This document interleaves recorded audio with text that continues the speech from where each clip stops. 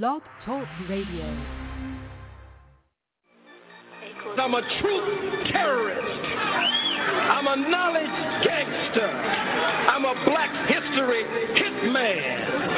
I'm a lie killer, urban gorilla. I gotta be a roughneck. Free the Black Panthers, FCBP, stand for Free the Black Panthers. And fuck the black police, that 13th Amendment, trying to make a slave of me. You can lock my body, can't trap my mind, not forever be free. Okay, Free the Black Panthers, FCBP, stand for Free the Black Panthers. And fuck the black police, feds infiltrated our movements for black leadership roles. But we still heads in the billhead of COINTELPRO. Show, they got me started, lion-hearted, I'm the new Mufasa. And I'm all about Umoja, first in Guzu Saba. Let's bring back the black families, we need our father. Single mama, son and daughter, that's root of the problem. Wise up, we rise up, unity so powerful. Black banks, black schools, black on, black power moves. You telling lies, you think this shit gon' be televised. Black power, be scared guys that be standing there like they paralyzed. We say fuck the system, cause we above the system. We keep ARs and pistols, shotguns that's worth a crystal. But that's for self-defense, make sure we have no issues. Be sure to leave it at the door if you have it with you. This for them freedom fighters that lost their freedom. Until they freedom, we screaming carpe diem. This for the general, King Khalid Muhammad. We gon' make your day a holiday, I fuck me promise. Free the Black Panthers, FCBP, stand for Free the Black Panthers. And fuck the black police, that 13th Amendment, trying to make a slave of me. You can lock my body, can't trap my mind, not forever be free. Okay, Free the Black Panthers, FCBP, stand for Free the Black Panthers. And fuck the black police, feds infiltrated our movements for black leadership roles. But we still heads in the billhead of COINTELPRO. RBG, RBG, RBG, RBG, RBG, RBG. My sisters, my brothers, the council, the elders, cause that's really all I need. We suited, we booted, don't do it, you stupid, we head to the armory. Black woman and goddess, regardless, my heart just don't fuck with misogyny. Bullshit that don't tolerate it. Melanated, so you gotta hate it. Barack upped up another conversation. Trump finna get inaugurated, damn. Unify or die, NBPP.org. First and foremost, the new Black Panther Party, no other Black Panther Party, we are not violent. We are for self-defense and self-determination. The most violent group in this country are the police. What is taking place by the police departments to black people across this country is ethnic cleansing and genocide. It has escalated since the day that Barack Obama was inaugurated in 2008. We have a people who are only 13% of the population, yet we make up 80% of the prisons. We have 50% unemployment rate in the black community, and it's actually even more than that because they're not counting our people that are in the prisons. The 13th Amendment says you cannot be made a slave or indentured servant unless you commit a crime. The 14th Amendment forced our people to be subjects of this government. We never had any say in that. We need our own nation. The leadership team of the Movement for Black Lives Policy Table, we thank you for joining us this evening. Today, first and foremost, on this day, June 19th, 1865, our enslaved ancestors in Galveston, Texas, received words of our emancipation, obviously 2 years after the proclamation was initially entered.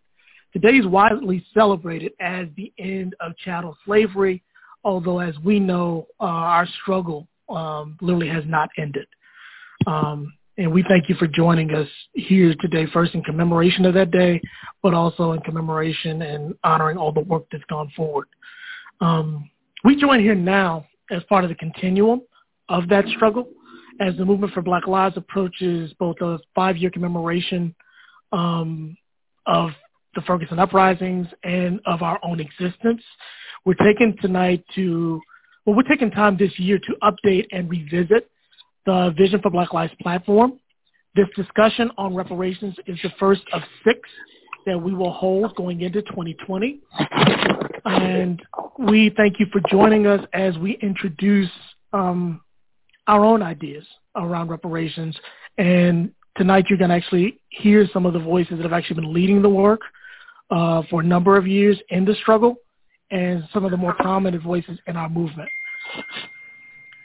So today and every day, as we stand on the shoulders of our ancestors, as they guide our hands and have our backs in the struggle, we wanted to ground both the work that we're going forward with in terms of the movement for Black Lives, but in our broader struggle. So tonight, we have joining us, first and foremost, the first voice that you're going to hear tonight is Nkechi Taifa, who will give us first a rundown on the hearing that happened this morning around H.R. 40 and give us some sense of the political moment. And then following her, we're going to hear the voice of Mariame Kaba, who will help us understand what reparations is.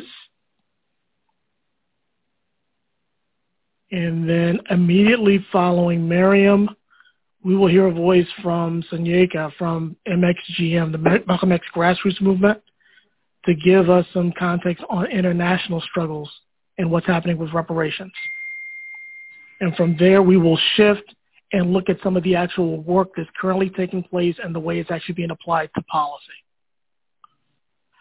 So with that, I will turn it over to Nkechi. Yes, Monteka, thank you so very much. This is indeed an auspicious moment that we find ourselves in. Indeed, the number of different activities I've been involved in just a day's time has been outstanding and astounding. My morning started with a 7 a.m. radio interview on reparations. It continued with a 10 o'clock a.m. historical hearing in the House Judiciary Committee on reparations. I'll talk more about that in a moment.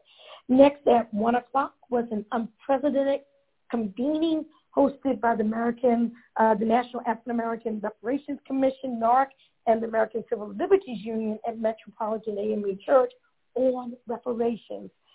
This same afternoon was an afternoon of panels and discussions by the Washington Bar Association and a prominent law firm on reparations. And just this evening, I just stepped out from presenting the J. Clay Smith Memorial Lecture before the Washington Bar Association, again, on reparations. And right now, we're all participating in the Movement for Black Lives Policy Table on reparations. Tomorrow, I'll be in Detroit, Michigan at the NCOBRA National Convention on reparations. Also tomorrow, the Movement for Black Lives DC is hosting a debate on reparations. And there are likely countless other activities around the country, likewise at this time, focused on reparations. So this morning's hearing included witnesses Ta-Nehisi Coates, of course we know also has a case for Black reparations in the Atlantic magazine, author Danny Glover, ambassador for the International Decade of People of African Descent, Dr. Julianne Malveaux, noted economist and commissioner of the National African American Reparations Commission, Katrina Brown, whose family was the largest slave trading family in U.S. history, Reverend Eugene Sutton, who advocated that the Episcopal Church, Diocese of Maryland, repair the breach of the legacy of slavery, Professor Eric Miller, who served on the legal team on behalf of the living victims of the 1923 massacre of the Black community in Tulsa, Oklahoma, and Cory Booker, who introduced the companion bill to the Senate. Now, there were two witnesses also called by the minority who were basically apologists for stating that there was no need for reparations. This has been an auspicious day, but let's not get it twisted. Although revolutionary activists worked closely on the formation of H.R. 40, it was not necessarily the preferred approach of entities like myself who were involved in the New African Independence Movement. I'm talking about back in 1989 when H.R. 40 was first introduced. But it was a strategic move to point out the contradiction of the United States having just passed the Civil Liberties Act of 1988, which afforded each Japanese American $20,000. Each Japanese American, detention camp survivor $20,000. A trust fund, a formal apology, and something I always elevate as a signal that this must be part of our claim for reparations for our political prisoners and exiles. The Japanese American Reparations Bill included a pardon for all of those who resisted detention camp internment. So I just want to kind of conclude, by just saying that there is a sweet urgency in the air. There is an urgency because the United States government has yet to take responsibility for its role in the enslavement and the U.S. apartheid era, has never made reparations to the descendants of Africans enslaved in the United States for the generations of labor expropriated from us, deprivation of our human rights, terrorism against our people throughout the centuries. And there is an urgency because of the rise and resurgence of white terrorism. And I say white terrorism, I don't say white nationalism, and I say white terrorism. There is an urgency because the role that governments, corporations, industries, religious institutions, educational institutions, private estates, and other entities, the role that they all played in supporting the institution of slavery and its vestiges are roles that can no longer be ignored, are roles that can no longer be dismissed, are roles that can no longer be swept under the rug. The time is now. The time is ripe that these roles be recognized and examined, that they be discussed, and that they be redressed. I just want to say reparations now.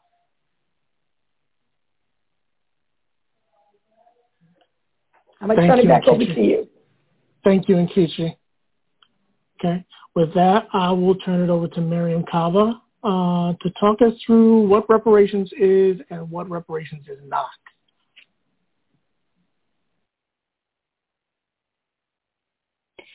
Hi, everybody. Good evening. I'm happy to be here joining everybody in this conversation that is incredibly important and very timely and relevant. My name is Mariame Kaba. I am the director and founder of an organization called Project NIA, and I am a member of the Movement for Black Lives policy table. So I'm going to just start off by talking about what reparations are not, because I think that's a good way to get us started. You've heard different iterations of the term reparations applied to many different kinds of things. The way that we talk about it in the Movement for Black Lives is that reparations are not an investment in underprivileged communities. They are not paying one Black person's bills. They're not making a donation to the Schomburg or any other cultural institution. It is not free Starbucks coffee for Black people, right? Actually, reparations is a systemic structural response to a harm committed by or from corporations, the government, various institutions, some families, etc., people who have and institutions that have profited from particular harm.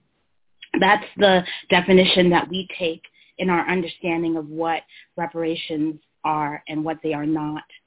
A central harm and violation in this country is chattel slavery, and we also acknowledge the eliminationist policies of genocide against indigenous Native folks as also a very huge central harm. But we start on the Movement for Black Lives policy table and generally talking about chattel slavery. It's where we begin. I think I just want to do a little bit about that context setting, about the Atlantic slave trade, which was the largest forced migration in world history. Over 12 million Africans were captured and enslaved in the Americas. That's more than 80 per day for 400 years. Just to give you some sense of scope, there's over 40,000 ships that brought enslaved Africans across the ocean. And for us, for our conversation, at least for the beginning of this webinar, we're talking about the United States mostly and the history of reparations within the United States. 3.6% of the total number of Africans who were brought to the Americas actually reached the United States. So it's a small number compared to the large scope of the Atlantic slave trade. But it's a huge number when you think of almost 400,000 Africans who arrived in the U.S. between the mid-17th century to 1860. And those are the ones who survived the Middle Passage. And there are thousands of people who actually did not make it here. They were kidnapped but did not make it through the Middle Passage. So we also uplift them and think of them as well. So what chattel slavery was a systemic structural form of labor economic exploitation, along with reproductive and sexual violence, which were key aspects. It was also racial dehumanization, racial terrorism, and violence. And so all those forms included no wages for work that was done, the forced separation of children, systemic sexual violence, violent denial of education, and so much more. So when you hear us talking about all the different places and, spaces where the government and corporations and some families and others owe reparations, you get a general sense of the ways in which Black people, enslaved Africans, were sublimated within this country. So on a lot of times when we talk about reparations, there are conversations about land, and we're really not going to get into that today, except to say that for those of you who've ever heard the slogan or the term 40 acres and a mule, that comes from an order that is called Special Field Order number 15 that was offered on January 16, 1865, as the Civil War was entering its fourth year. A Union general named William T. Sherman issued the order, which confiscated as federal property a strip of coastal land that extended about 30 miles inland from the Atlantic, stretching from Charleston, South Carolina, south to Jacksonville, Florida. And the order gave most of the roughly 400,000 acres of land to newly emancipated enslaved people in 40-acre sections. And so the land became the basis of the slogan 40 acres and a mule. But this was a really short-lived kind of order and a short-lived promise to Black people because over objections of many, the president at the time, Andrew Johnson, overturned Sherman's directive in the fall of 1865 after the war had ended and returned most of the land along the South Carolina, Georgia, and Florida coast to the planters who had originally owned it. And so I always like to make sure that people understand that that false promise to make restitution to some African who had been enslaved, who became African Americans, is part of the kind of call for restitution, redress, and reparation that people are still holding today. So there's a long history of demands for reparations for slavery. Immediately after the Civil War, questions about how to address the conditions of the newly freed enslaved people emerged as particularly salient. There were demands for redress and then reparations that were consistently made. And importantly, I want to raise up the fact that Black women in particular were at the forefront of making these demands. One of those Black women is somebody who some of you may have heard the name of, but many do not know. And it was a woman named Callie House, who was a formerly enslaved person, or as she characterized herself, an ex-slave. She built and led a movement which began in 1897 to demand pensions for formerly enslaved people. She established something called the National Ex-Slave Mutual Relief Bounty and Pension Association, which was a chapter-based organization of chapters that were basically benevolence and mutual aid chapters that demanded that Congress pass legislation to give pensions to formerly enslaved people. At the time, there were 1.3 million who were still living in 1897. And what they had asked for, and this is a demand that Frederick Douglass supported at the time, was $12 a month for people who were over 80 years old and $5 a month for those under 50. By the time 1905 hit, this organization that I mentioned had over 300,000 paying due members. 300,000 paid due members. That was extraordinary. By 1917, after years of surveillance and harassment, the U.S. government had prosecuted and jailed Callie House on false charges of mail fraud. As you know, anytime Black people work together, band together to gain power and build power, the government has come and decided to basically use repression and criminalization and other forms of kind of violence in order to continue to subjugate us. Many chapter members of the National Ex-Slave Mutual Relief Bounty and Pension Associated migrated from that association once Callie House was incarcerated and then released. Basically, they migrated to Marcus Garvey's Universal Negro Improvement Association, and because they resonated with his Pan-Africanist call for all colonial powers in the world to basically return African people's lands, to pay restitution for economic and cultural destruction, and more. And so it's not surprising that in the modern era of reparations history, a woman would emerge to become kind of, devoted and steadfast pusher of modern reparations. That woman's name is Queen Mother Audley Moore. Queen Mother Moore spent 70 years of her activist career pushing reparations. I'm not going to go into much more besides reading from historian Ashley Farmer, who writes about Queen Mother Moore. No one has done more to integrate claims for reparations for African Americans into Black activism than Queen Mother Moore. An activist for 70 years, she dedicated the majority of her career to fighting for reparations. And that is absolutely true. And if you don't know about Queen Mother Moore, Queen Mother Audley Moore, you should check into her and learn more about her. She wrote down her claims and history in a very important pamphlet and booklet called Why Reparations, still available that people can look through. She joined forces in the 1980s with the National Coalition of Blacks for Reparations in America. Nkechi mentioned before N'COBRA. That organization is one she helped to co-found in the 1980s. And so look into all of these things as well. So we start with and keep reparations for slavery at the core of our work.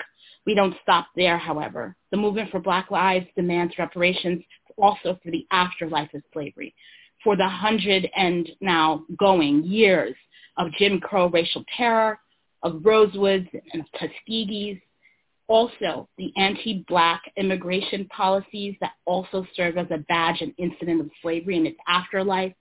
We claim all those things, too, as part of things that need to be redressed for all Black people living in the United States, and also in solidarity with Black people internationally who are also making claims to reparations, which will be talked about a bit later.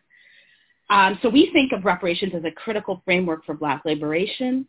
We think that we can apply this framework to our organizing concretely when we talk about anti-Black racism that's rooted in slavery, such as the war on drugs, forced sterilization, police violence. Again, reparations is not limited to the United States.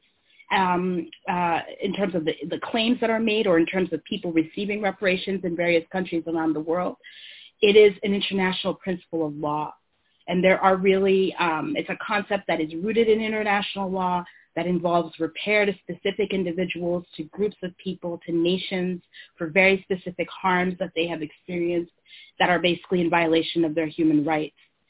And reparations requires under international law 5 specific actions to restore the specific groups of individuals, communities, and nations that are directly impacted by the violation to the conditions they would have enjoyed had the violation not occurred. So the 5 things to always keep in mind: acknowledgement of harm, including official apologies, public education, and memorials; compensation for injury and harm and for lost land, labor, property, relationships, culture, and spirituality, restitution, including restoration of victims' rights, property, and citizenship status, rehabilitation, including psychological and physical support, and cessation and guarantees of non-repetition, including reforming or eliminating laws and civil and political structures that led to or fueled the harm, including those that continue to do so today. So I don't have time because I'm at time basically, but I do want to just add in a couple of minutes that part of why I'm on this call is because I was part of an effort that took place in Chicago that won in 2015, the first and to this date only reparations in any municipality in the United States for police torture survivors. And what we did in organizing that campaign, which basically is a campaign that stands on the shoulders or kind of just, gets inspiration and ideas and its fuel from over 30 years of organizing that took place by torture survivors who were tortured by a man named John Burge and his Midnight Crew, his other officers. It's systematic, structural forms of torture. Those survivors who banded together to fight to make sure that people knew this happened to them and refused to allow themselves to be basically, disappeared. That them, their families, all the advocates and organizers and artists and everybody who came together to basically say that we needed a political response and a political solution to something that for years had been focused on a legal fight and a legal struggle. And so we used the UN's kind of 5 elements. We applied those, and we applied the concept of the apology and the memorial, compensation, rehabilitation, restitution in the forms of many things like access to employment and education. We applied those 5 ways of thinking about reparations in an international way to that campaign, and were successful. I would just end by saying the only part of the 5 elements that really we could not guarantee is that we could not guarantee the cessation and non-repetition of the harm. As you all know, policing is endemically violent, has been so from its inception. And the idea of how we're going to basically be able to guarantee non-repetition of harm by that very harmful, inherently so institution, for some of us, is a call for the abolishment of that institution. That is a long horizon, and that's a 500-year plan, not a 5-year plan. So thank you very, very much. And I look forward to hearing what everybody else has to say in your questions later.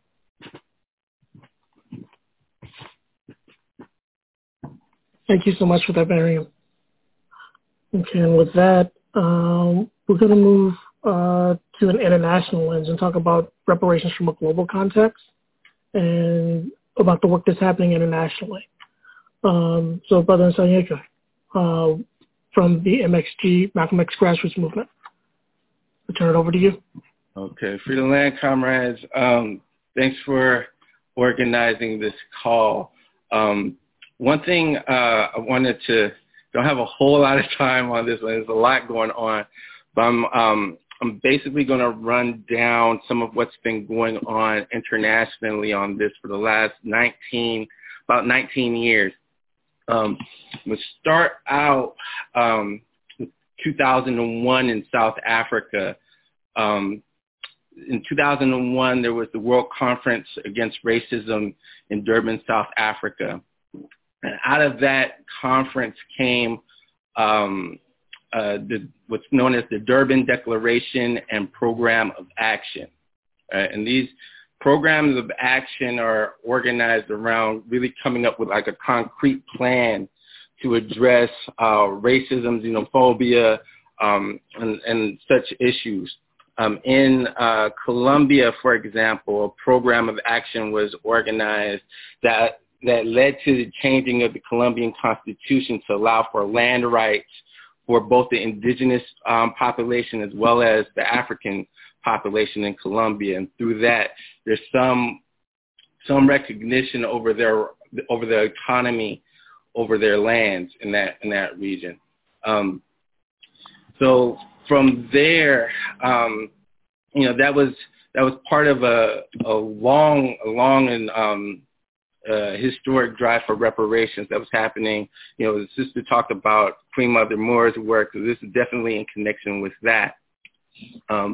Going into 2004, a couple of years later, the Aristide government in Haiti, before he had been forcibly removed in a coup, had been pressing France for reparations, in part because the French government had actually been taking money from the Haitian government ever since the end of the Haitian Revolution. Right? So billions and billions of dollars Haiti was forced to give up to France. And so the Haitian government under Aristide had pushed for reparations before he was forcibly removed in a coup. Right? And it was a very, very significant blow to the international reparations movement at that time. Right? Since then, we have gone into what's known as the International Decade for People of African Descent. And we're seeing this, it's gone from 2014 to 2024.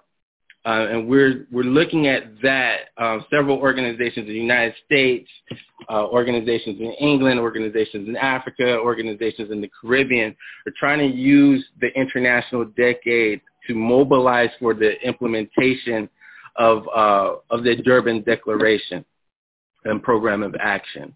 And we really are trying to use that as kind of like developing out a Marshall Plan for Black people. Okay. Some of what's been going on since then in Venezuela, for example. I'm gonna start. I'm sorry. I'm gonna pause there and I'll go back to the Caribbean for a little bit. I'm sorry. Went out of order for a little bit. So in 2013, the Caribbean countries through CARICOM, which is the Caribbean Community, introduced a 10-point plan for reparations from European countries. Right? And they started to make a motion for a significant lawsuit against the Europeans. In 2018, in Venezuela, the Venezuelan government under President Maduro signed on to the Declaration for the International Decade for People of African Descent. And in May of last year, as part of the Venezuelan government's commitment to the International Decade, they hosted an international conference on reparations, which had representation from African states, including South Africa, Angola, Algeria, Mali, several of the Caribbean countries like Barbados, Grenada, St. Vincent and the Grenadines, Bolivia, Uruguay.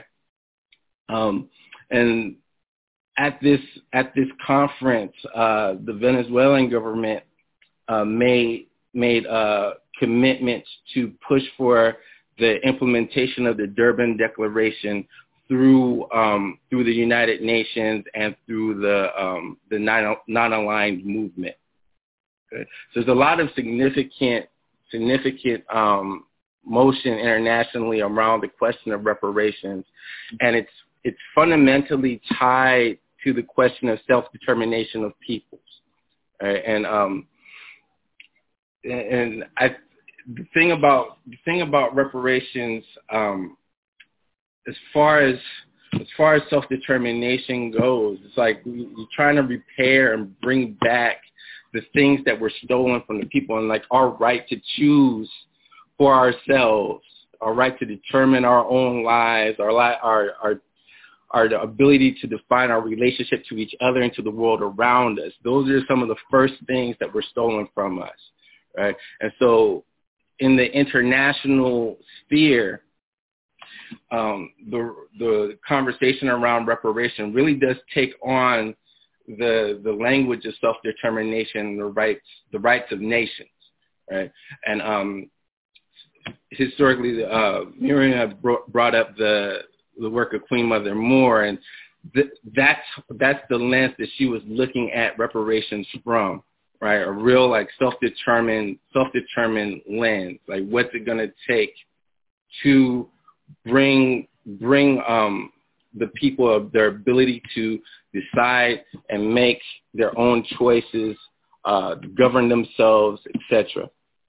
Right, and so for a lot of us, like the stakes for reparations are very high, and we're very, very, very much looking at the international community's just motions on reparations as a source of clarity and a source of inspiration, and also looking to build connectivity between the local liberation struggles and what's going on internationally. So I'll leave it there. I know that we don't have a whole lot of time, but I'll stop there. Thank you. Thank you, Comrade. So with that one, we want to take a second and breathe, because it feels like folks have taken in a lot of information. And we want to make certain that the information that's being presented is useful to you in your work. So just as a question for folks to reflect on and ponder as we move forward, we want you to think about what is it that you're doing now that could actually be done under a reparations framework. Oh my God. What work are you actually doing now that you can actually do under a reparations framework? So to help you unpack that a bit, we're going to bring forward Richard Wallace from Chicago, from Equity and Transformation, to talk a little bit about applying reparations in the context of a current campaign, specifically to work around cannabis legalization. Rich, you up? Yes, I am now. I'm off mute. How's everybody doing? My name is Richard Wallace, he, him, his, out of Chicago, founder of an organization called Equity and Transformation. We are led and founded by formerly incarcerated Black people in Chicago. Our mission ultimately is to build social and economic equity for Black Chicago and to engage in the informal economy. A lot of folks are like, what's the informal economy, right? The informal economy is a diversified set of economic activities, enterprises, jobs, and workers that are not regulated or protected by the state. Ultimately, we organize the hustlers, the streets, folks that are making lemonade out of lemons, which is historically how our people have had to survive post-slavery. Our core members identify as loose wear folks, sex workers, street performers, hustlers.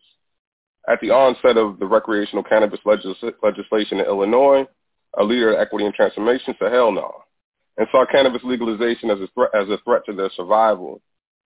We began reaching out to, researching the Illinois' current medical industry and realized that out of 55 licenses the state of Illinois awarded, not one of them or one of the recipients were Black. There were people of color, but no one was Black, which was alarming considering the war on drugs had ravaged Black communities. In fact, nationwide, Black Americans are almost 3.5 times more likely to be arrested for cannabis possession than white Americans, despite the fact that cannabis use is nearly the same between Black and white Americans. And it's not shocking. In fact, it's the norm. Looking deeper into U.S. history, you recognize the troubling trend of occupations that once existed in the formal economy that are legalized by the state. They don't retain Black workers, right? You can look at bootlegging alcohol to liquor manufacturing today. You can't find a Black liquor manufacturer. You can find Black liquor brands like Effin and, things like that. That's just a label. right? The actual manufacturing of the alcohol is not done by black bodies. So we set out to frame cannabis legalization in Illinois as a jobs fight, demanding an equitable transition of informal workers to the newly formed $9.5 billion industry that was heading for Illinois. On Friday, May 31st, Illinois became the 11th state to legalize cannabis, and the policy is being praised as one of the most equity-centric policies yet, right, around cannabis, right? Our organization, along with Southside is Organized for Liberation, Action Now, Grow Greater Inglewood, came together and formed the Pure Cannabis Coalition. And what we're able to win, essentially, is 800,000 folks are eligible for expungement. Social equity, we created this thing called the Social Equity Applicant, which are folks that apply from marginalized and disenfranchised communities that were impacted by the war on drugs. Those applicants, 50% of their fees will be waived to enter the cannabis industry. There's a low-interest loan program to help subsidize. And there's also a program called ROC, which will reinvest tax revenue from the cannabis sales into communities that were hit hardest by the war on drugs. What we learned is that we're able to successfully change the narrative, right, from freedom to smoke to freedom to participate in the cannabis economy. We want acknowledgement, right, within the framework of reparations. We want acknowledgement, but historically that's been the process of the state, is to just give us acknowledgement and then close the door. They acknowledge slavery was bad, oops, and then they continue moving on, right? And I think that what we're asking for and the framework that has been offered up in this webinar is that it needs to be deeper. And we understood and recognized that it needed to be deeper, and our work could have been deeper if we would have framed it as a reparation, like reparations for the war on drugs. So we want acknowledgement, some resemblance of rehabilitation through the ROC program, and restitution, but compensation is not a loan, right? Low interest or whatever, compensation is not a loan, right? So you got to pay a loan back, right? You know what I mean? So we need to be careful when we get ready to start pushing larger or broader campaigns to look out for loopholes, because they could just say, we're going to give every black person in America a $500,000 loan, right? And that is not reparations, right? That is a debt, right? So we're continuing to push there, right? Yet with one of the highest, so we're able to successfully change the narrative from freedom to smoke to freedom to participate in the cannabis industry. We want acknowledgement, some resemblance of rehabilitation and restitution, but a loan is not compensation. Yet with one of the highest racial wealth gaps in the nation, the highest rate of black unemployment in the nation, even with everything we're able to get passed in the policy, equity won't be achieved in the cannabis industry without compensation. It's just impossible, right? We're able to get it's like some array, we get this confetti, we won some things, but at the end of the day, there needs to be deep compensation in our communities in order for them to be able to compete within the market. This is one of the things that I learned later, because I think a lot of people use the word equity, and we need to challenge that, right? Equity is the fair treatment, access, and opportunity and advancement of all people, right? We're talking about reparations for a specific group of people that experience a specific harm, right? And I think that is where we are finding some of the differences. And what I've learned in our campaign, ultimately, I think my greatest takeaway from this experience, and we did have some success, right? But we need to dig deeper and begin to lead with words like reparations in our campaign development to get people adjusted to the fact that we are asking for full repair. We're not asking for, these small, and like I said before, or I've said in the past, is that our concessions are killing us, right? So when we concede to equity and exchange that for reparations, right, we begin to empower our communities in different ways. That's all I got. And that was one of our current campaigns, and that we were able to kind of identify some of the challenges and pitfalls while incorporating a reparations framework. Thank you for that, Rich. So now I think we want to take a second and hear back from some of you, specifically around work that you are doing has actually benefited from using a reparations frame. So with that, it looks like I'm seeing Ed Whitfield. Would you be willing to share? Yeah, there are a couple of things I just wanted to mention. There's a lot of work going on around Black land and power that we're looking at from a kind of reparations framework. It has to do with thinking about the millions of acres of land that have been lost to the Black community since the early part of the beginning of the 20th century. And we're trying to figure out ways to, again, recoup this wealth in such a way that the wealth remains in the community, not as a commodity that can be bought, sold, traded, gotten rid of, and lost whenever you get in trouble. But that's why the whole question of developing community land trusts, take land off the speculative market and make sure that it's available for generations to come to our people who have everything to gain from having that kind of access to land, whether it's used agriculturally or residentially or for business development or all of the other many things that we need land for. And the other thing I wanted to mention, I really appreciate the point somebody said, reparations not a loan. I'm working with something called the Southern Reparations Loan Fund, and it's funny because it's not a loan from somebody outside the community that has to be paid back outside the community, but it's developing as a process of making business resources available to people so that when it's paid back, the money remains in the community. I mean, this is on the inside, so that it's available to somebody else in the community to continue to develop things.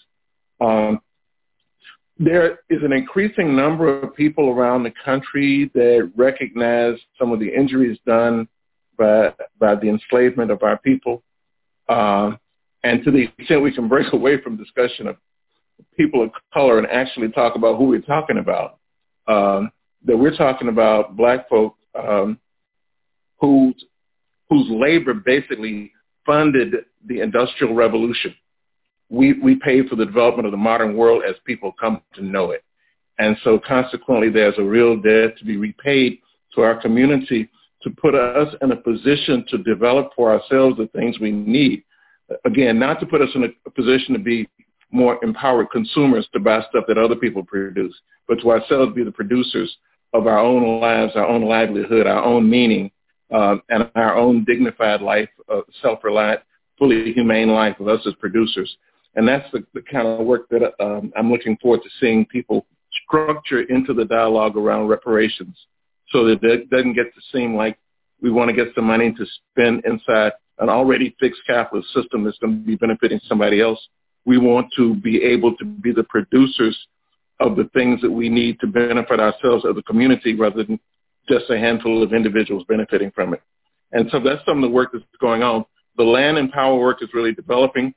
We hope that in the near future, we can have a national organization where large numbers of people help to put in the resources so that we can control our access to regaining the land that we have lost and have this land put back in our community for the generations to come. So, done. Thank you, Brother Whitfield. I also see Ms. Janetta Johnson. Would you share some of the work that you're attached to as well?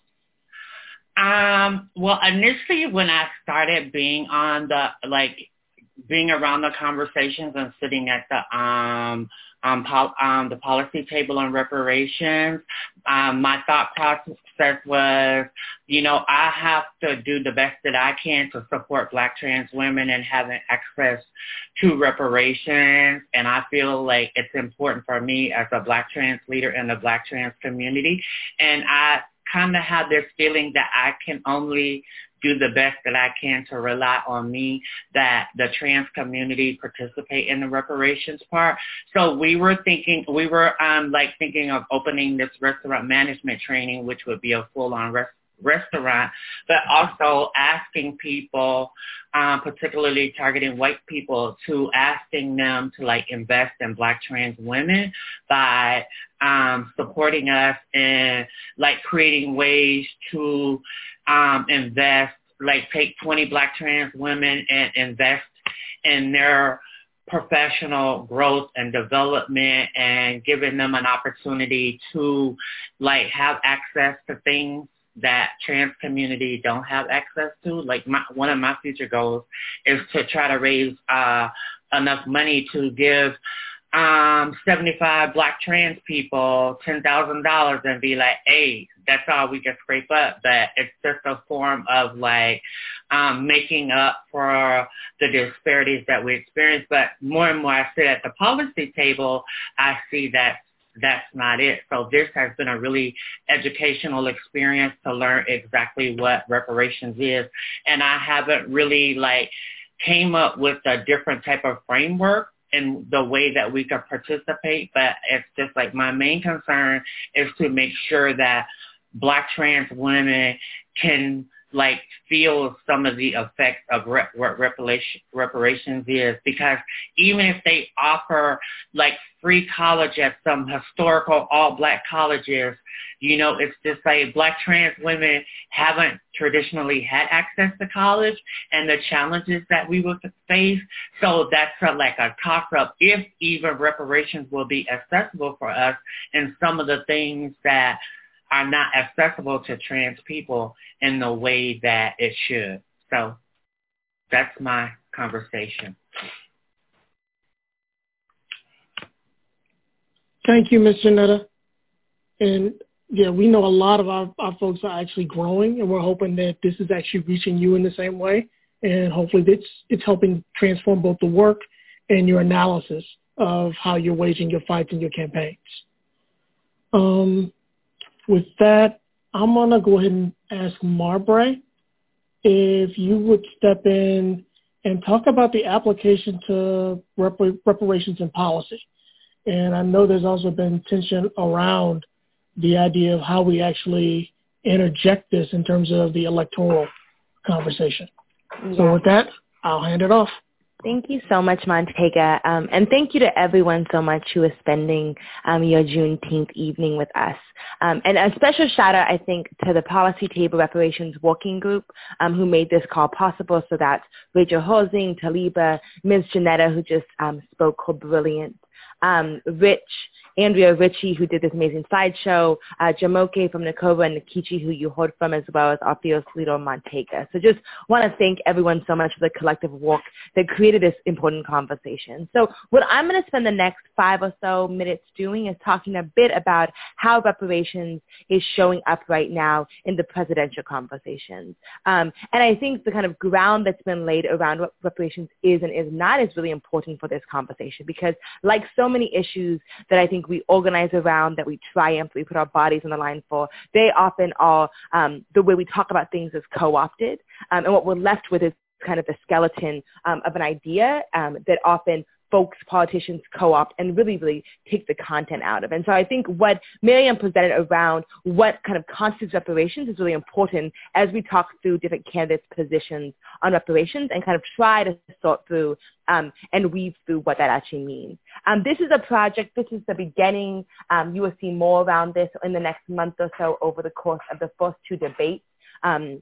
MBLA Policy is working with the Electoral Justice Table. Shout out to Kayla Reed, who did a lot of the research for this, to really lay out the positions on reparations and make demands of the candidates to become more clear and to get more grounded in that rhetoric. And so we see a lot of candidates paying kind of lip service to this moment around reparations, but actually lacking real substance. And lacking the intentionality around that. And so we are excited to work with EJP. We're going to have a video come out, and there'll be a website where you can actually track where the candidates stand on these issues, and we'll share all of that. But I want to really thank Kayla Reed and Brittany Carter from L4BL, which is my organization, who have put lots of work into compiling this. So I want to start by just saying, there are a number of candidates. It's hard to imagine 4 years ago or 8 years ago or 20 years ago, the number of Democratic candidates who have come out in some ways and at least paid lip service to the idea of reparations and apologies for chattel slavery, right? It's been hundreds of years, and we've seen very, very little movement on that. And so I think it really is a tribute to the incredible organizing, the decades of organizing that has happened across the country that really has given birth to the reality that candidates are having to speak on reparations, having to show at least some support for it. Although a lot of candidates, and we'll go through kind of the list specifically, have voiced support for the study of slavery, chattel slavery, and beyond that with H.R. 40 and S.R. 1083, which is the Senate and the House bill that demand a study not only of chattel slavery and its implications for modern day economics, cultural, social, and psychological things for all people, but have also named the war on drugs and criminalization and Jim Crow as badges and continuations of that type of oppression that must also be studied and compensated for. And so a number of the candidates who we'll talk about have supported either the Senate bill or in some cases the House bill, and others who have not been in the Senate or the House have called for some sort of study. However, many have outright rejected the idea of cash as part of a reparations package, and almost all the candidates have conflated universal measures like baby bonds, universal income, Medicare for all as reparations, which as we know from kind of the breakdown that Miriam does not actually get to reparations, right? And so things like universal health care for everybody, or things like baby bonds, does not acknowledge the specific harms against all communities that has happened.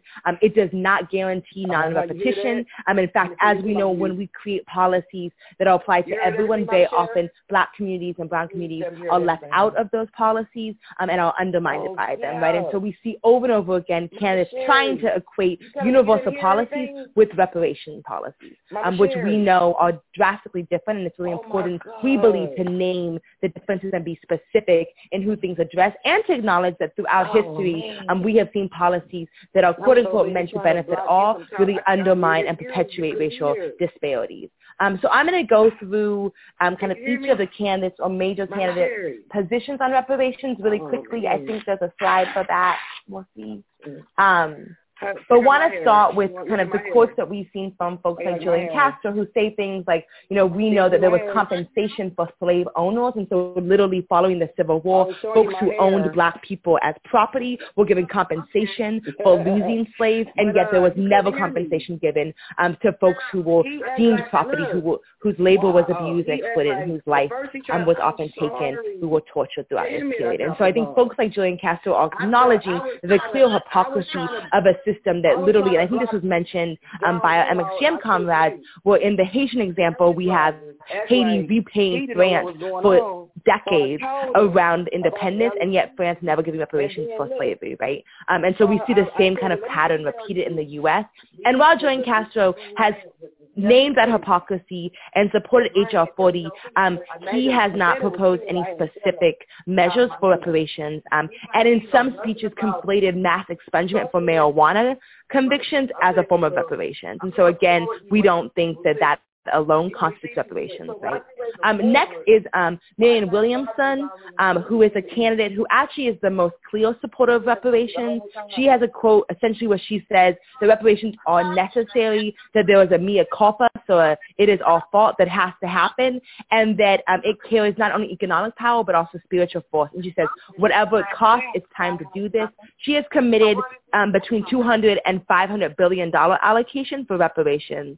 And so that is the most specific plan that we've seen for any of the candidates, laying out a natural number. And next we have Senator Cory Booker.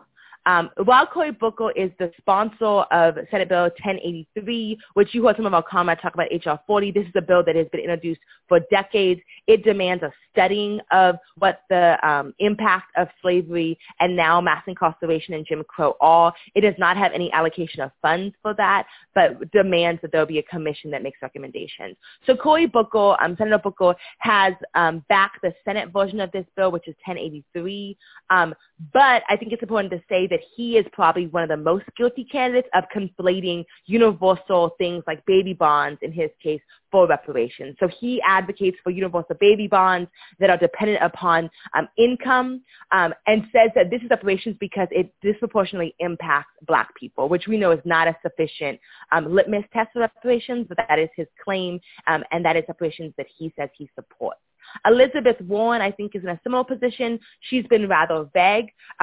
She supported the idea of reparations for Black people. She said that it should also include reparations for indigenous populations, which I think was mentioned in the chat box and in the platform. We also are really clear about that we believe that as we talk about indigenous, about land, that we have to remember and recognize this is stolen land. And so what does that mean for our claims? So she has said that she thinks that it should be for Black and indigenous people. She, again, has nothing specific and, again, has conflated the bill that she supports, the Housing and Mobility Act, that provides loans to first-time homeowners as an example of reparations. And so, again, we see this conflation, this watering down, this vanilling of reparations to also equal any type of affirmative, positive, universal programs, which we know that it is not. We support those programs. We don't think they're reparations. Bernie Sanders, our friend, who is deeply a universalist, and I just want to give a shout out to the folks in Minneapolis who actually did a town hall 4 years ago with Bernie Sanders and pushed him really, really hard. This is BLM Minneapolis, to come out in favor of reparations. He refused. He was very clear that he thinks that a universal approach is the best way to deal with the longstanding injustices and disproportionate impacts. And he across the board has been uncomfortable talking about institutional profiteering off of Black people specifically. So has said things like, we don't want to cut Black folks' checks. We have to revamp and reform the banking industry, right? And so has tried to kind of connect these things and has a very universal approach, but does not recognize the specific impact or make attempts to not perpetuate ongoing disproportionate impacts. Kamala Harris, Senator Harris from California, has also co-sponsored the Senate bill for reparations. She, again, has conflated a tax credit for low-income families as a form of reparations and has made no comment on reparations for the thousands of folks who prosecutors like herself have put into cages over the last few years. And so kind of a lack of recognition of reparations for the ongoing mass incarceration and criminalization that has targeted Black people in the war on drugs, which explicitly targeted Black and brown people. And then last but not least that we're going to cover is former Senator and Vice President Joe Biden. Biden is perhaps the messiest of the candidates, not on the politically correct lip service truck.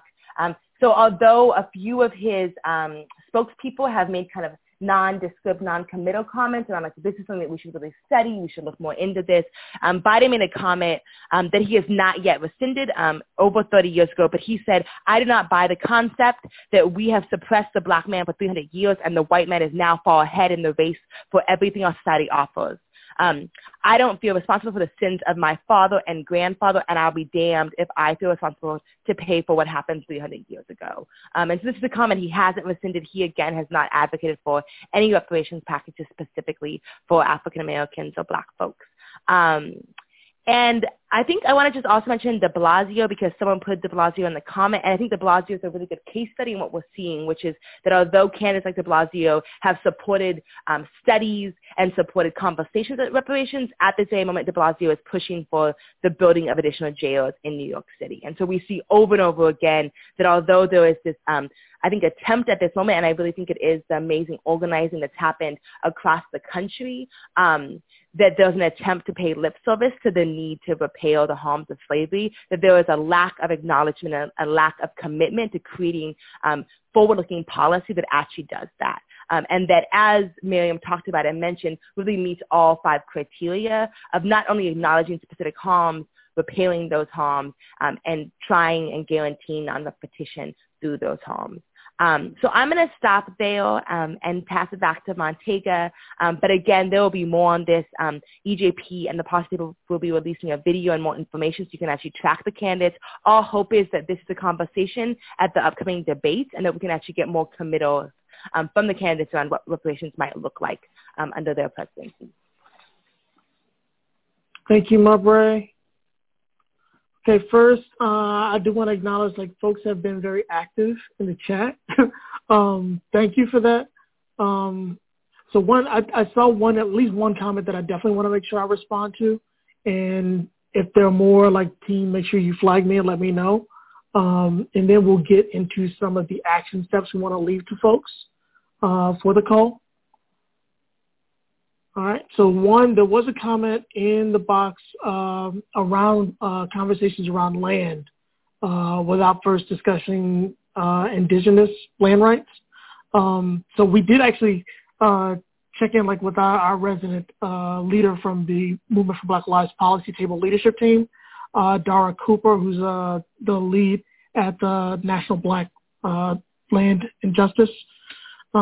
She actually specifically shared in the past that all of our work acknowledges that this land is stolen. And so we included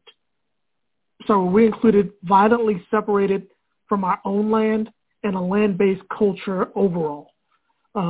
Justice, liberation, and reparations has to include the repairing of harm around the violent continued displacement of Black and struggle for sovereignty and land for indigenous comrades. Our demand for Black people's reconnection to land doesn't negate and instead contributes to indigenous rights for sovereignty. And just to note also in terms of like framing, one, we actually avoid the idea of whose claim comes first, both as an acknowledgement of the presence of anti-Blackness, but also just recognizing that we're not actually competing in these struggles. These are places where we're actually struggling together. But thank you for actually raising that point. And just to acknowledge that, like, we do have a lot more work to do around land justice, especially in terms of reparations. But for those of you who are actually on the call, in this case, I'm looking at Marbury to ask, is this your piece or mine? Okay. So we do actually have some things that you can actually take action on. All right. Dope. So just loving the chat box and also seeing, I think Shayla Walker volunteering in the chat box to hold a conversation around reproductive justice and reparations. So Shayla, if it's cool, and I'll send you a private message, happy to share that in the kind of follow-up notes we send for folks to reach out to you directly if they're interested in that. That's an incredible conversation. So we have some immediate kind of next steps that folks can take today. And then also, as Montega mentioned, this is an ongoing conversation. So first of all, there are bills in both the House and the Senate that would put together a commission to study the impacts of slavery, of Jim Crow, and of mass criminalization and make recommendations. This was how it was a commission through the House that led to the Japanese internment, reparations. And so we see this has been a fight of folks for decades to introduce this bill, and it just recently has gained some popularity and has a Senate companion. And so we are asking folks, especially on Juneteenth, especially this hearing's going on, please call your senator to support Senate Bill 1083, which is the companion to the House Bill HR 40. And so please call your senator and your House member. Let them know you support these bills and you want them to vote yes on them and champion them. Thirdly, and I think Miriam touched on this a bit, but some of the kind of most exciting action, most exciting movement around reparations has happened locally, both at the state level and at the hyper-local and county level. And so we really encourage folks to be thinking about and pushing for reparations locally. This might include a HR 40 or SB 1080 bill, 1083 bill in your own city. About 30 cities have done this to express support for those bills. It might also include a Slavery Disclosure Act, which Chicago and other cities have done to just show what the impact of slavery, what the profiteering has been on the city and the long-lasting impacts. You can also do this with the reparations fund that Philadelphia recently did, or create a municipal or state reparations commission to do your own study. And so we will, we actually have a toolkit coming out, which I'm going to tell you about in a second, but we will share examples of these bills and really encourage folks to do both statewide and local advocacy around this.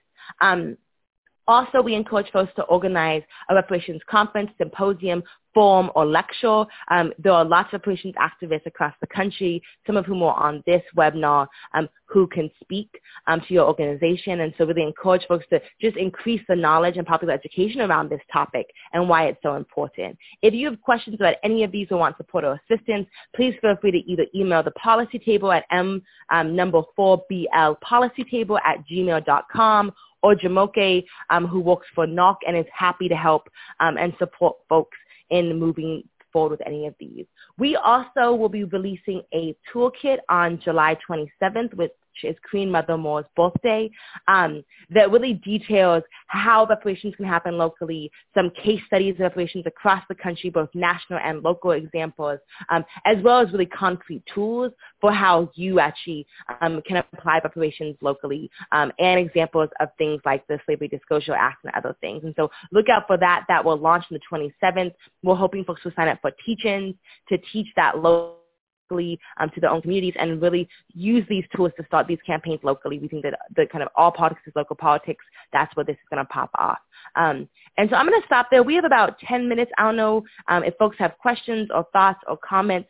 Pass about to Montega for that. But want to thank y'all so much for joining. And again, look out for our candidate tracker, which will show y'all where the candidates are at with reparations, and also for our toolkit coming out in about a month. And happy and joyous Juneteenth. Montega, back to you. Thank you. Okay, I think we can take a couple minutes. Like if folks want to raise hands, and then I'm going to ask our moderator to kind of help signify and put a couple folks in queue.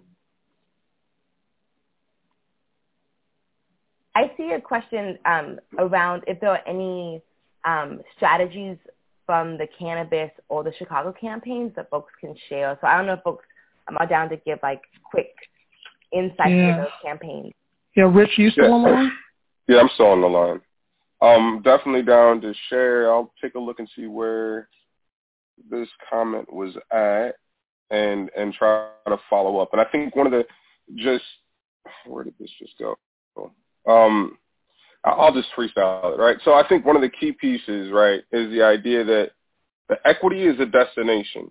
Right, and that's one of the things that, because equity is I don't know where it came from in the last 2 years, philanthropy said, we're going to use the term equity, right? So everything's equity right now. And in my mind, equity is the destination and reparations is a tool to get us there. And not the other way around, right? You can't get to equity without reparations. So I think in the framing of whatever campaigns you all are planning to do, and specifically around cannabis legalization, I'll share everything with you. And it was a comprehensive campaign. The being a tactician as an organizer is also extremely important, right? Leveraging your campaign on, in deep research and pulling up the facts, because a lot of the elected officials were just not knowledgeable. And it is, some of it's they just don't care to research, but then they also have a number of different bills that are coming across their desk. So how to show favor or interest in a specific policy is also important. And that's why sometimes research is definitely necessary. And then also, organizing a base of folks that are actually impacted by that. That's the most important thing is that, the key to democracy, essentially a democracy means that if you're affected by something, you have a right to play. If a decision is being made that impacts your life, you have a right to play a role in how the decision is made. And although we don't have a true democracy in America, there's a semblance of it, right? You can bring folks from the community to your capital and discuss their issues with political officials. So I'll chat it up, or whoever, let me know, and I can pass you all the information that we have, and also people that you can possibly partner with for research.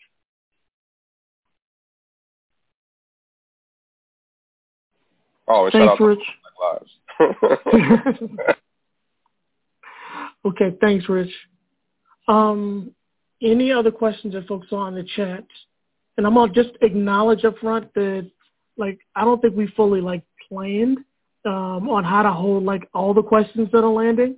But as Marbury has noted, there is a toolkit that will be coming out with a lot of, links, references, case studies, and stuff that folks can dig into. So some of what you're asking may be contained therein. But if not, I think we're going to try and actually respond to some of that here and see if there's actually ways that folks can actually, just by means of organizing, follow up with you later. Okay, team, anything else that we saw that we may want to try and hold while we're on today? I also, we're going to send out the video to everyone who registered. It will also be on the M4BL and Law for Black Lives website. And I think if there are specific resources, we'll also share the resources that were shared in the chat box by the panelists. But if y'all have specific resources you want us to also share, please just send that. Send it to me. I'll put my email in the chat box right now. Okay. All right. If there's nothing else, then one, make sure that you make note of Marbury's email in the chat and keep an eye out. We will be rolling out the toolkit on, I think it's July 27th, is the anniversary of Queen Mother Moore's departure from this plane, her ancestral date. And you will see organizations within the ecosystem begin to actually do trainings in our communities around the country. We want this just to be the beginning of the discussion, so this will go much deeper. This is just the first of many discussions we're hoping to have. So thank you for joining us tonight. Thank you for cutting out time on your Juneteenth. We hope this has been beneficial to you. Send love. Send love to you. Thank you. Thank y'all so much.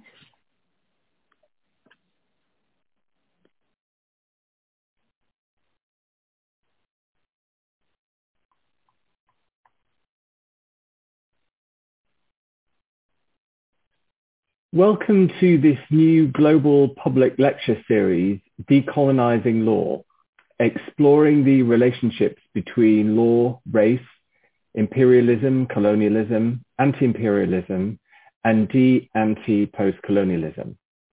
I'm Ralph Wild from UCL. I'm delighted to introduce this lecture series, which offers a stellar all-women lineup of amazing speakers. Today's lecturer, Vasuki Nasiah, and following Vasuki, Liliana Obregon, Mindy Chen Wishart, Tendai Achumi, Asla Bali, Aicha Chubuchku, Fabia Fernandez Carvalho, Amaya Alves, and Vidya Kumar. Today, Vasuki will be speaking about colonial reparations. Future lectures will address international law in the Americas, racism and universities, the intersections between critical race theory and third world approaches to international law, decolonizing the idea of humanity, intervention in Latin America, nature rights and the Chilean Constitution, and revolution in international law. Everyone is welcome to attend live, and recordings of most of the lectures will be posted online on the website for the lectures. I'd like to offer my warmest thanks to my fantastic colleagues, Lisa Penfold, Jessica Luong, and Danielle McFarlane at UCL Laws for their outstanding work setting up the practicalities of and the publicity for these lectures. Lisa, Jess, and Danielle, I'm very grateful to you. Today's speaker is my dear friend, Vasuki Nasiah. I first met Vasuki almost 20 years ago when we were brought together on a research project headed by Hilary Charlesworth. I was then, and have been ever since, blown away by the sheer force of Vasuki's intellect. This, combined with her highly original ideas, makes her one of the most important thinkers globally in the field of international law today. Vasuki is a founding member of the Third World Approaches to International Law TWAIL collective and academic tradition. She's Professor of Human Rights and International Law at the Gallatin School at NYU. Her current projects include 2 monographs in progress, International Conflict Feminism and Reading the Ruins, Slavery, Colonialism, and International Law. She's also co-editing a book entitled TWAIL, a Handbook, with Anthony Angie, B.S. Chimney, and Michael Thackeray and Karen Mickelson. Vasuki's talk today is entitled Debt, International Law, and Reparations. Vasuki, I'm delighted you're here and greatly looking forward to your talk. Thanks so much, Raz, for the invitation. It's great to be the warm-up act for such a stellar series, and I feel quite privileged. Lisa, thanks for taking care of all the logistical arrangements for this event. I'm very, very glad to be here, even if it's on Zoom. Okay, so without further preambles, let me turn to the paper. It makes two principal interventions. Firstly, that the doctrine of odious debt becomes a way of making reparative claims for debt refusal legally legible. My second intervention, one that I try to perform in this piece, is really about how we read international law. The doctrine of odious debt, I argue, is a hook for a heterodox reparative reading practice. Reading for interruption, one might say. Okay, so let me get on with it. If we're looking out to sea from the beaches of Haiti in April 1825, a dozen French warships may have been visible on the horizon. Some 20 years after France was defeated by the 1804 Haitian Revolution, France remained insistent on relitigating that loss in the domain of international law, great power diplomacy, and naval power. Carried to the Caribbean Sea by the winds of the Inter-Imperial Alliances sealed at the Congress of Vienna, those warships were the backdrop to France's demand for recognition money from the Haitian president, Jean-Pierre Boyer. France and her allies would not grant recognition to the Haitian Revolution and recognize Haitian sovereignty unless Haiti agreed to pay France the princely sum of 150 million francs as indemnity for the financial loss incurred by Imperial France and French slaveholders as a result of Haitian emancipation. If the French Revolution was fought with the promise of liberty, equality, and fraternity, the racial caveats to those promissory notes were clarified in Santo Domingo. To render itself visible to the world, earn recognition as a free and independent sovereign, and birth itself in the eyes of international law, Haiti was coerced into contorting itself into a debtor nation. This required asserting Haitian sovereignty in the very act that corroded it, namely accepting the terms of the extortion as debt undertaken by a free and independent nation. In this way, France's demands for indemnity shifted from the hypervisibility of the warship to become the ever-present but also ever-backgrounded foundation of Haiti's post-1825 future as a sovereign nation. Notwithstanding the 1804 revolution, it is the act of assuming indebted status that is the process that births Haiti's sovereignty as a universal category that earns recognition in the society of nations. Thus, the indemnity that was imposed by the warships and what they represented translates into international law ledgers as a debt that sovereign Haiti owed to sovereign France through this paradoxical performative constitutive structure. In fact, Haiti incurred further debt to keep up payments even after the total amount was renegotiated to 90 million francs. Haiti finally paid the principal indemnity 6 decades later in 1893 and settled all accounts, including related interest payments, in 1947. There was a world of difference that interrupted what Robin Kelly refers to as freedom dreams between 1804 and 1825, between revolutionary Haiti and post-colonial Haiti. The impact of these payments on Haiti have been catastrophic. If the warships of 1825 manifestly threatened a violent massacre, the indemnity stealthily produced an equally brutal slow violence punishment for Haiti's revolutionary aspirations. As Weston Lee Akanat, the Haitian scholar, noted, the French indemnity crippled the Haitian state and civil society. It intensified an already predatory state and accelerated the vulnerability of the economic infrastructure, easing the floodgates for foreign exploitation. There have been calls for reparations from Haiti for that catastrophic impact. At the very minimum, the calls have been for restitution of the money paid in terms of their current monetary value. As we discuss further below, these stand alongside other calls for rewriting current sovereign debt as reparations. The focus of this paper is to look at alternative international legal frameworks for debt severance as reparations, and to analyze what such an alternative framing entails and what is at stake. Dominant readings of international law celebrate its provisions for victims' right to reparations.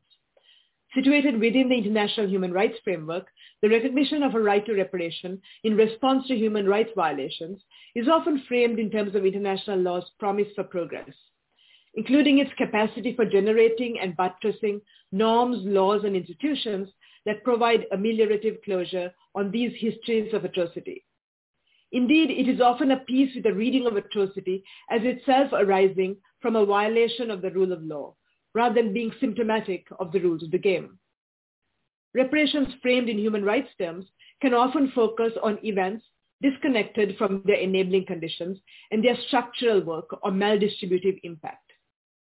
Often these processors interpolate potential reparation claimants' political subjectivity as ones that fit within narrowly drawn human rights parameters. In many cases, this might also contribute to an individualized and non-systematic understanding of perpetrators, victims, and the social relations and world systems within which they are embedded. In these and other ways, reparation policies could unfold as interventions that deter, distract, or substitute for socioeconomic transformation.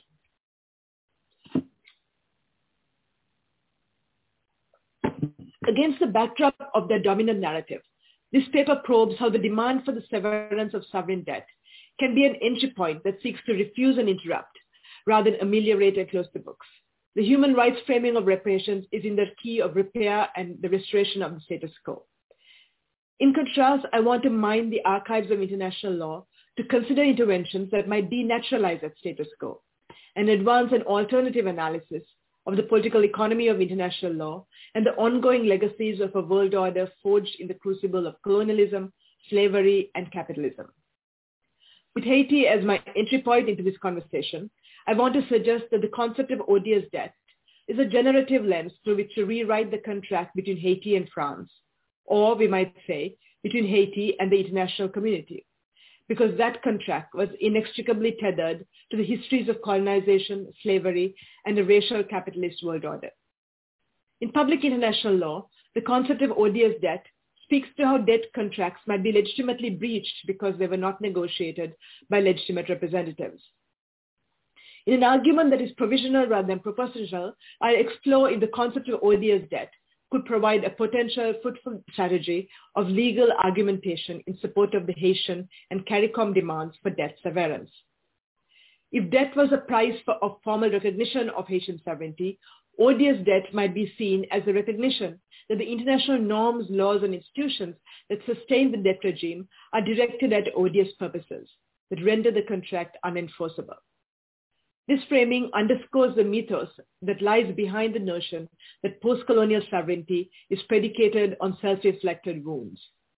Rather, the wounding is accomplished by an international system that enforces that contract. I want to draw the concept of odious debt in international law and probe the interruptive potential of this reading as an alternative framing of reparations claims. The legal category of debt functions like the angling of a camera to steer our attention in one direction rather than another by operating on two intertwined registers of presence and visibility. On the one hand, the coercion that engenders and sustains sovereign debt makes its economic, military, and geopolitical presence felt as ever-present background conditions, and on the other, debt works to focus our attention on the obligations of the indebted rather than on that coercive world order. This dynamic has provided the scaffolding for the political horizon of independent Haiti, where responsibilities attached to debt are written as an indicator of Haiti's sovereign agency, even while it is precisely the vehicle for ever greater sovereign dependence. Alcanet recounts how dependence on loans from American financiers to pay the French debt also opened the door for U.S. intervention in Haitian affairs that continues today. The sovereignty that was recognized in that 1825 contract was one that invited more warships to its shores, both ones that were visible and ones that moved with the stealth of background rules of a racial capitalist order. Refusing those warships risked even that feeble and enfeebling sovereignty that was birthed in the 1825 agreement. For instance, in 2003, 2 centuries after the Haitian Revolution, Jean-Bertrand Aristide, then president of Haiti, asked for a return of the indemnity funds, $21 billion in restitution when the sums were translated into their value in 2003. The demand was seen as a step towards another transition, a transition from neo-colonial oppression into a new kind of sovereign agency. France was hostile to Aristide's demands for repayment. Moreover, like in 1825, France was able to marshal its allies to backstop France's position. Thus, the metaphorical warship sailed into visibility again with guns already raised, ready to fire. Thus, in 2004, there was a coup against Aristide, and the US and France collaborated on forcibly removing him from Haiti. A post-Aristide Haiti was born, and the ships once again discreetly sailed beyond the line of sight of Haiti's political horizon. Haitian sovereignty was restored, and today Haitian national debt is almost $4 billion, almost half of its GDP. The Haitian call for restitution of the indemnity funds is an important adjunct to the demands advanced by Haiti as part of the 15-country Caribbean community, CARICOM, plan for reparatory justice. CARICOM situates the debt cycle as an inheritance of slavery and colonialism, arguing that this debt cycle properly belongs to the imperial governments who have made no sustained attempt to deal with debilitating colonial legacies. Support for the payment of domestic debt and cancellation of international debt are necessary reparatory actions, they say. The call for rewriting sovereign debt is one point in CARICOM's 10-point plan for reparatory justice. The plan is directed at Europe for its responsibilities for colonialism and slavery in the region. Implicit in this vision is an analysis of how histories of colonialism and slavery are windows to the past, but also constitutive of the present. They mark the political economies that figure European privilege and prosperity, and concomitantly the vulnerabilities of the Caribbean present as dimensions of the contemporary lives of colonial and slave histories. If in this analysis, colonial interests function like a silent virus, crippling post-colonial futures, debt can be seen as both the virus and its symptom, shaping the post-colonial world order while also being its product. The Haiti indemnity story is the synecdoche of that larger regime of world economic order built by colonialism and slavery. Imperial warships may not be as ostentatiously visible indicators of the conditions of recognition of every post-colonial state, but the rules for recognition are ever present. This regime of world order produced sovereign debt as the silent virus of decolonization, birthed and nurtured by that regime in ways that mutilated and fettered processes of political transition from colonialism and slavery through debt and dependence. The concept of odious debt is a transitional justice mechanism for precisely such situations. The idea of odious debt operates such that upon political transition, debt obligations taken on by an odious regime are terminated. As Professor Jeff King of UCL itself notes, odious debt focuses on the purposes to which the debt has been undertaken. In that sense, it looks back at history. Robert House summarizes its basic principles. He says the odious debt concept seeks to provide a moral and legal foundation, persevering in whole or in part the continuity of legal obligations, where the debt in question was contracted by a prior odious regime and was used in ways that were not beneficial or were harmful to the interests of the population. The core insight of the notion of odious debt is that the fact that a party submits to a contract is not proof of its validity. Rather, the validity of the contract should depend on the purposes to which the debt is used and basic principles of fair, equitable, and non-coercive conditions. The U.S. invoked the doctrine in the aftermath of the Spanish-American War to argue that Cuba and the United States should not be held responsible for debts incurred by the colonial Spanish government. In the Haitian case, the argument is that the world economic order built by colonialism and slavery is the core sovereign of the post-colonial nation state. It is this odiously twinned regime that led to debts inimical to the interests of the local population. The purpose of the debt was to fatten the profits of slavery and empire. The coercive circumstances of national debt in the post-colony include coercion that is visible and coercion that is part of the background laws and institutions that cast their shadow on terms of debt negotiation. It includes the specter of warships on the horizon, as well as the laws and institutions of a racial capitalist economic order that sustain and reproduce systems of economic exploitation and vulnerability. Foregrounding these dimensions of post-colonial world order calls for reframing the notion of the odious regime to include both visible and less visible dimensions of global governance that structure how sovereigns acquire debt and negotiate its terms. How these dimensions are taken into account in defining what counts as an odious purpose emerges as a central dimension of how the doctrine is given force in assessing conditions for terminating debt obligations.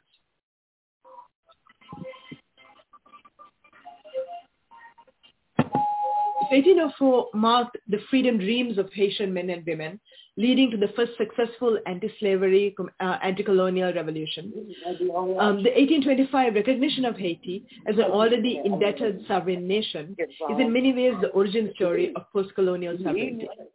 Midwifed into the world by the twin forces of freedom dreams and odious death, the key foundation of post-colonial sovereignty is that shackling of freedom and duress. The call for reparations for the sovereign debt burden of post-colonial states seeks to render visible the pathologies that have been normalized into the shackling of freedom and duress to help render Jubilee thinkable within international law. This calls for rewriting debt as reparation is not a bookkeeping intervention. It is about a political intervention. There is a fundamental difference between framing it through the lens of debt forgiveness and framing it through the lens of odious debt. As House has written, the concept of odious debt is itself a reframing. It regroups a particular set of equitable considerations that have often been raised to adjust or severe debt obligations in the context of political transitions, based on the perpetuated odiousness of the previous regime and the notion that the debt it incurred did not benefit or was used to repress the people. In short, it is a concept that in the Haitian case enables a revisiting of 1825 in the spirit of 1804. 1825 cemented a compact whereby Haiti severed the radical aspirations of 1804, undertook a debt that not only impoverished Haiti and led to untold repression and hardship for its people, but it also legitimized French colonialism and slaveholdings.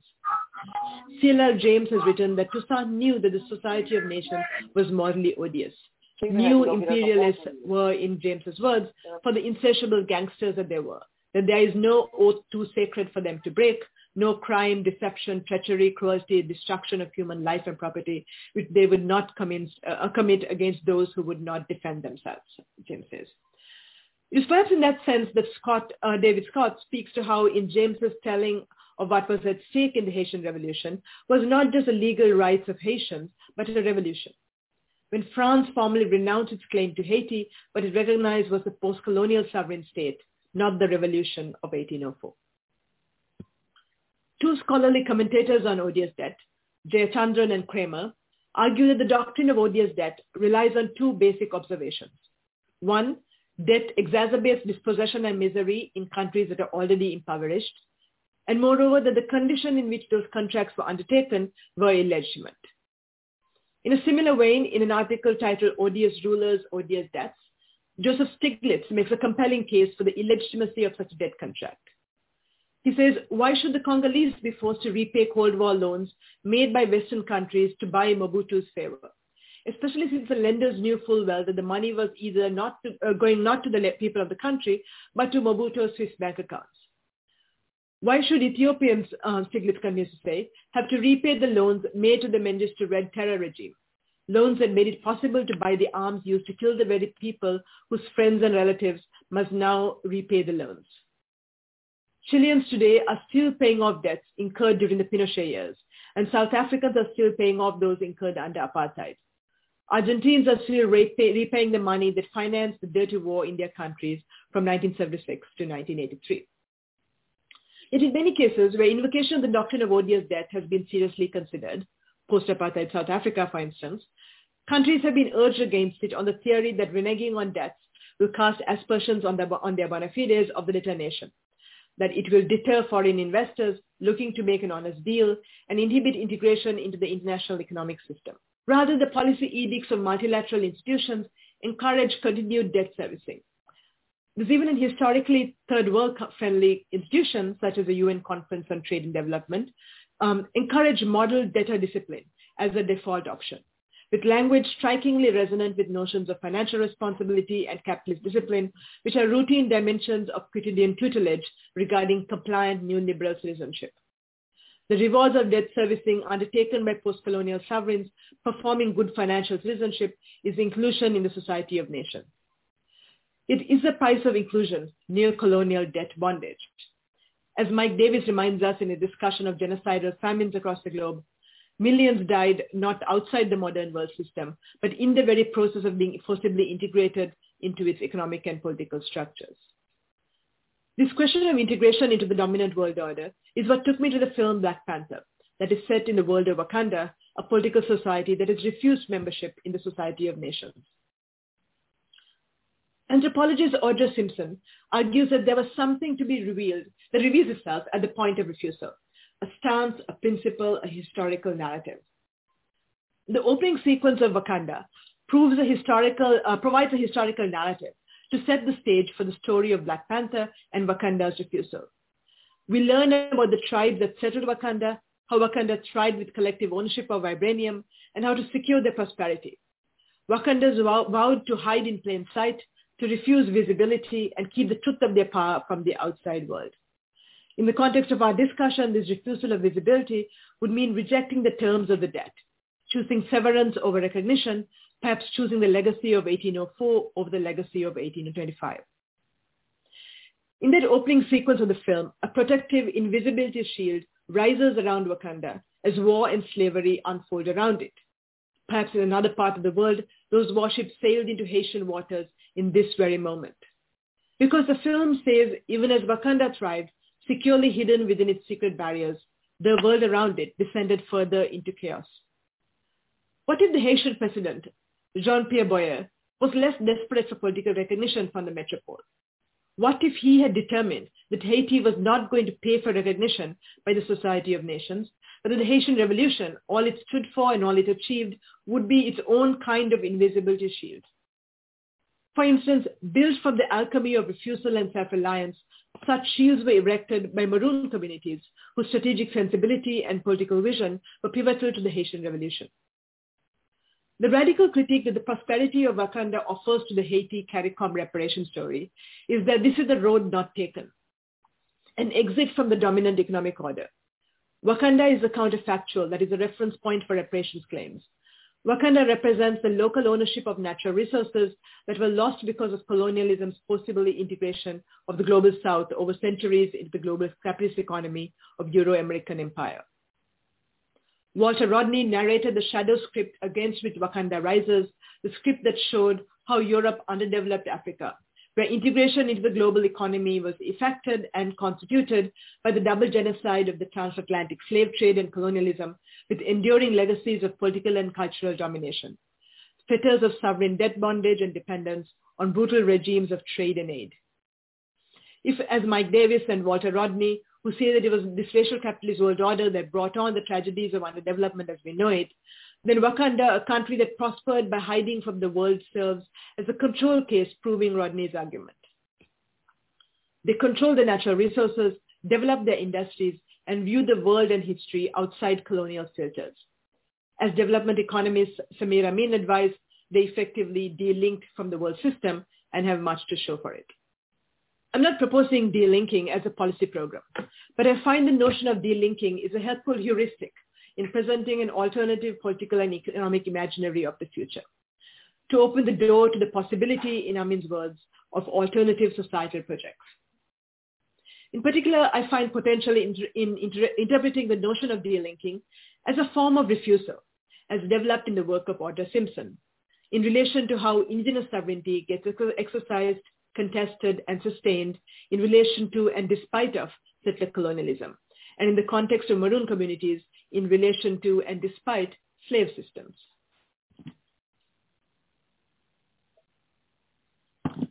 Simpson explores the politics of refusal in the context of the Mohawk Nation, where Mohawk sovereignty exercises agency in ongoing, complex, and profound ways, contorting itself into a fundamental space of domestic recognition, even while circumscribed by settler colonial American and Canadian nation states.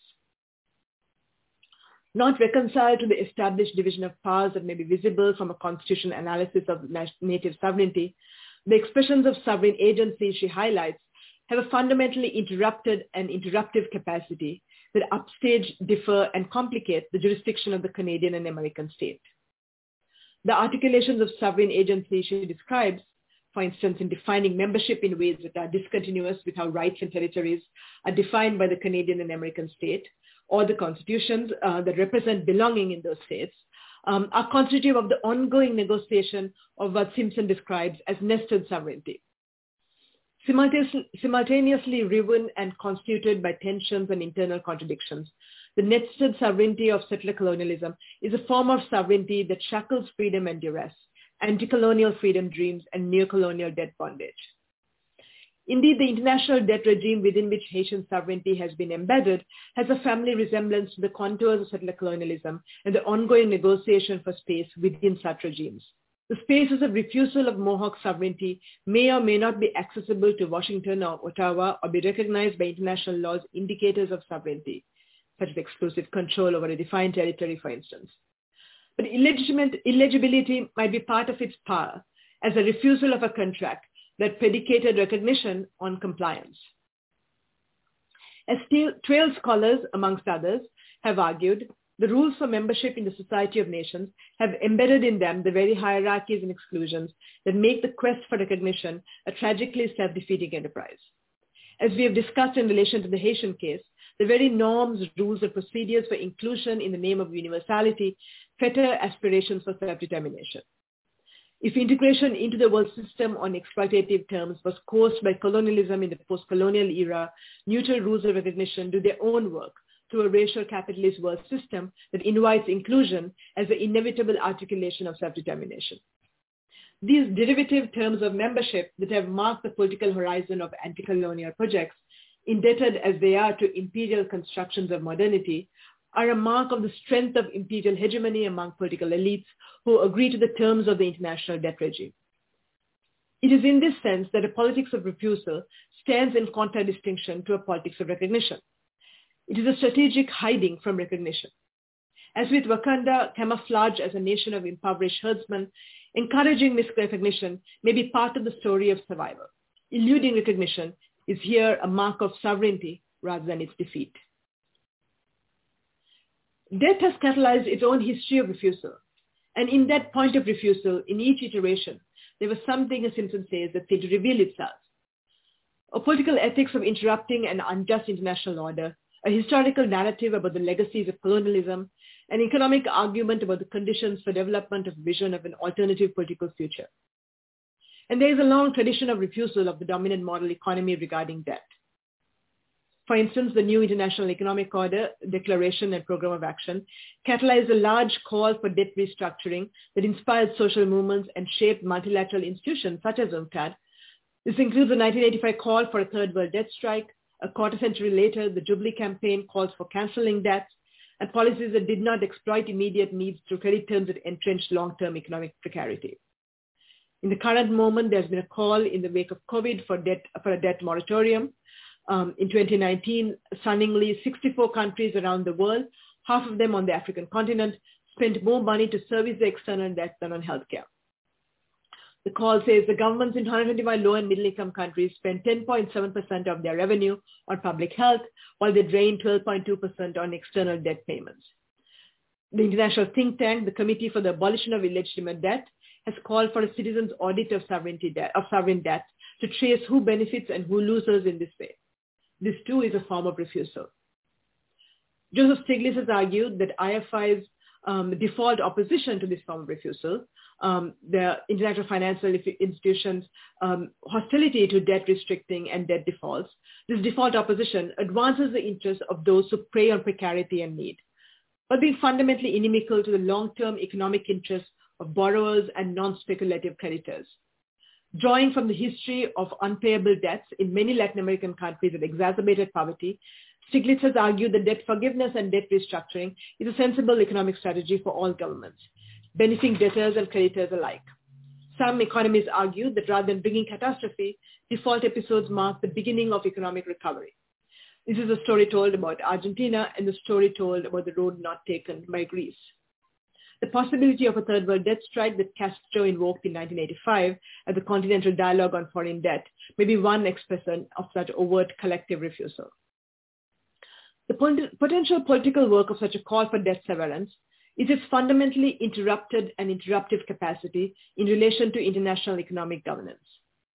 These histories of interruptive refusal and the staccato rhythm through which they are expressed, from Aristide to CARICOM, NIEO to Castro's call for a debt strike, frame debt severance as a form of refusal from being hailed as an international economic subject by international law, a hiding from recognition that renders a little subject ungovernable by the international economic order. In this way, debt severance is a reparations claim is not a measure of economic desperation, but an assertion that there is a hidden realm of odious purpose that is embedded into the routine of international citizenship and good governance. Anticlimatically for the thread we've been pursuing here at the end of Black Panther, Wakanda eschews delinking. Like President Jean-Pierre Boyer from 200 years ago, King T'Challa, the woefully disappointing hero of Black Panther, sought recognition from the metropole and membership in the ranks of cosmopolitan humanitarianism. Thus T'Challa ends his UN address with a redemptive nod to neoliberal globalization and the promise of multilateral agencies shaping trade and aid from the ghettos of Oakland to impoverished places of the planet the world over. If T'Challa's romance with recognition by the global elite is not without historical precedent. As Alkanat notes, Jean Price Mars, considered the intellectual godfather of negritude movements, accused the Haitian elite of practicing collective Bouvairism, or a form of mass escapist daydreaming at the expense of the largely traditional African heritage population. Bouvairism sought recognition as Francophone rather than Afro-Caribbean, with their own futures tied to the romance of global recognition. In closing now, let me return, however, to the interrupted and interruptive capacity of reparation claims in the register of odious debt. This is not a plea for debt forgiveness. Debt forgiveness implicitly legitimizes the underlying contract. In contrast, the doctrine of odious debt draws attention to how illegitimate purpose is built into international economic transactions based on enslavement, colonization, and exploitation, directly or indirectly. Be it the international economic order of 200 years ago or the economic order of Bretton Woods that we are living with today. If debt forgiveness invests in a certain actuarial visibility, the doctrine of odious debt invests in a legal legibility.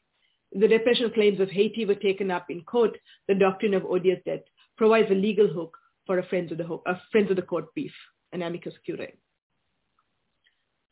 Let me conclude then with some reflections on legal argumentation, or what I would like to call recombitant legal argument, by building on the work of cultural theorists such as May Cabal and Saidiya Hartman. At the core of a reparative claim is the status of the visible, and at the core of the legal claim about odious debt is a structure of the fabula. The fabula is what Saidiya Hartman, following Ball, refers to as the building block of the narrative. In search of legal claims, stitch together doctrine and precedent, authorized interpretations, and persuasive reinterpretations. With the hum of social movements and socio-economic transformation as impetus and inspiration, amendment and reannotation are the building blocks of legal change. Legal concepts that were once errant and marginal may move to center stage. Settled interpretations may be rendered doctrinaire and out of date. This process can yield legal arguments that are innovative composites of the settled and the unsettling in ways that have resonance with what has been termed recombitant narratives. Hartman speaks to historical narrative that calls for a reconsideration of received interpretations by drawing attention to the essentially contested nature of the fabula and the narratives that provide their scaffolding. Her method of critical fabulation describes how we might engulf authorized speech in the clash of voices and the ways in which she has tried to work with the archive to make visible the production of disposable lives. It is a project that requires listening generously for the fabula, imagining it differently, and then narrating it by rearranging, she says, the basic elements of the story. This mode of bearing witness is part of what dissident lawyering entails in formulating and advancing the doctrine of odious debt. Just as Hartman's history works with and against the archive, the legal argument for rewriting sovereign debt as reparations is working with and against law. A heretical imagination and the invocation and rearrangement of basic legal concepts of contract and equity emerges equally central to thinking about recombitant legal narratives that can contribute to a politics of refusal. From Santo Domingo to Wakanda, the life of slavery and revolution, of legal claims about odious debts and political briefs for delinking, these are all at the same time both a recording and a speculation about what happened, what might have happened, in ways that open up what could happen. If the current world order continues to hurtle Haiti and the CARICOM world further into a long night of atrocity, the reparation claims and the story it narrates about how that world functions is like a modern Shahnaze tale, both true in its wisdom and fanciful in its ambitions, magical in its idealism and realist in its account of the lives and futures at stake.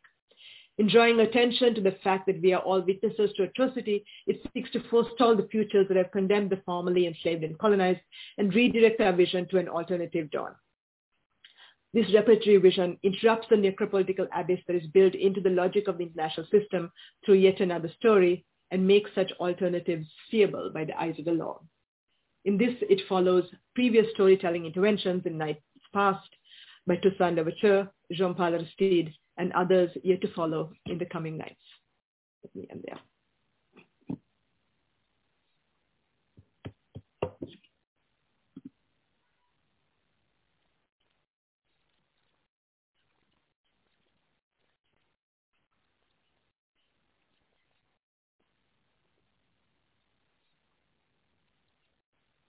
Hey guys, it is Ryan. I'm not sure if you know this about me, but I'm a bit of a fun fanatic when I can. I like to work, but I like fun too. It's a thing. And now the truth is out there. I can tell you about my favorite place to have fun. Chumba Casino. They have hundreds of social casino style games to choose from with new games released each week. You can play for free anytime, anywhere. And each day brings a new chance to collect daily bonuses. So join me in the fun. Sign up now at ChumbaCasino.com. No purchase necessary. VGW Group. Void where prohibited by law. See terms and conditions. 18+.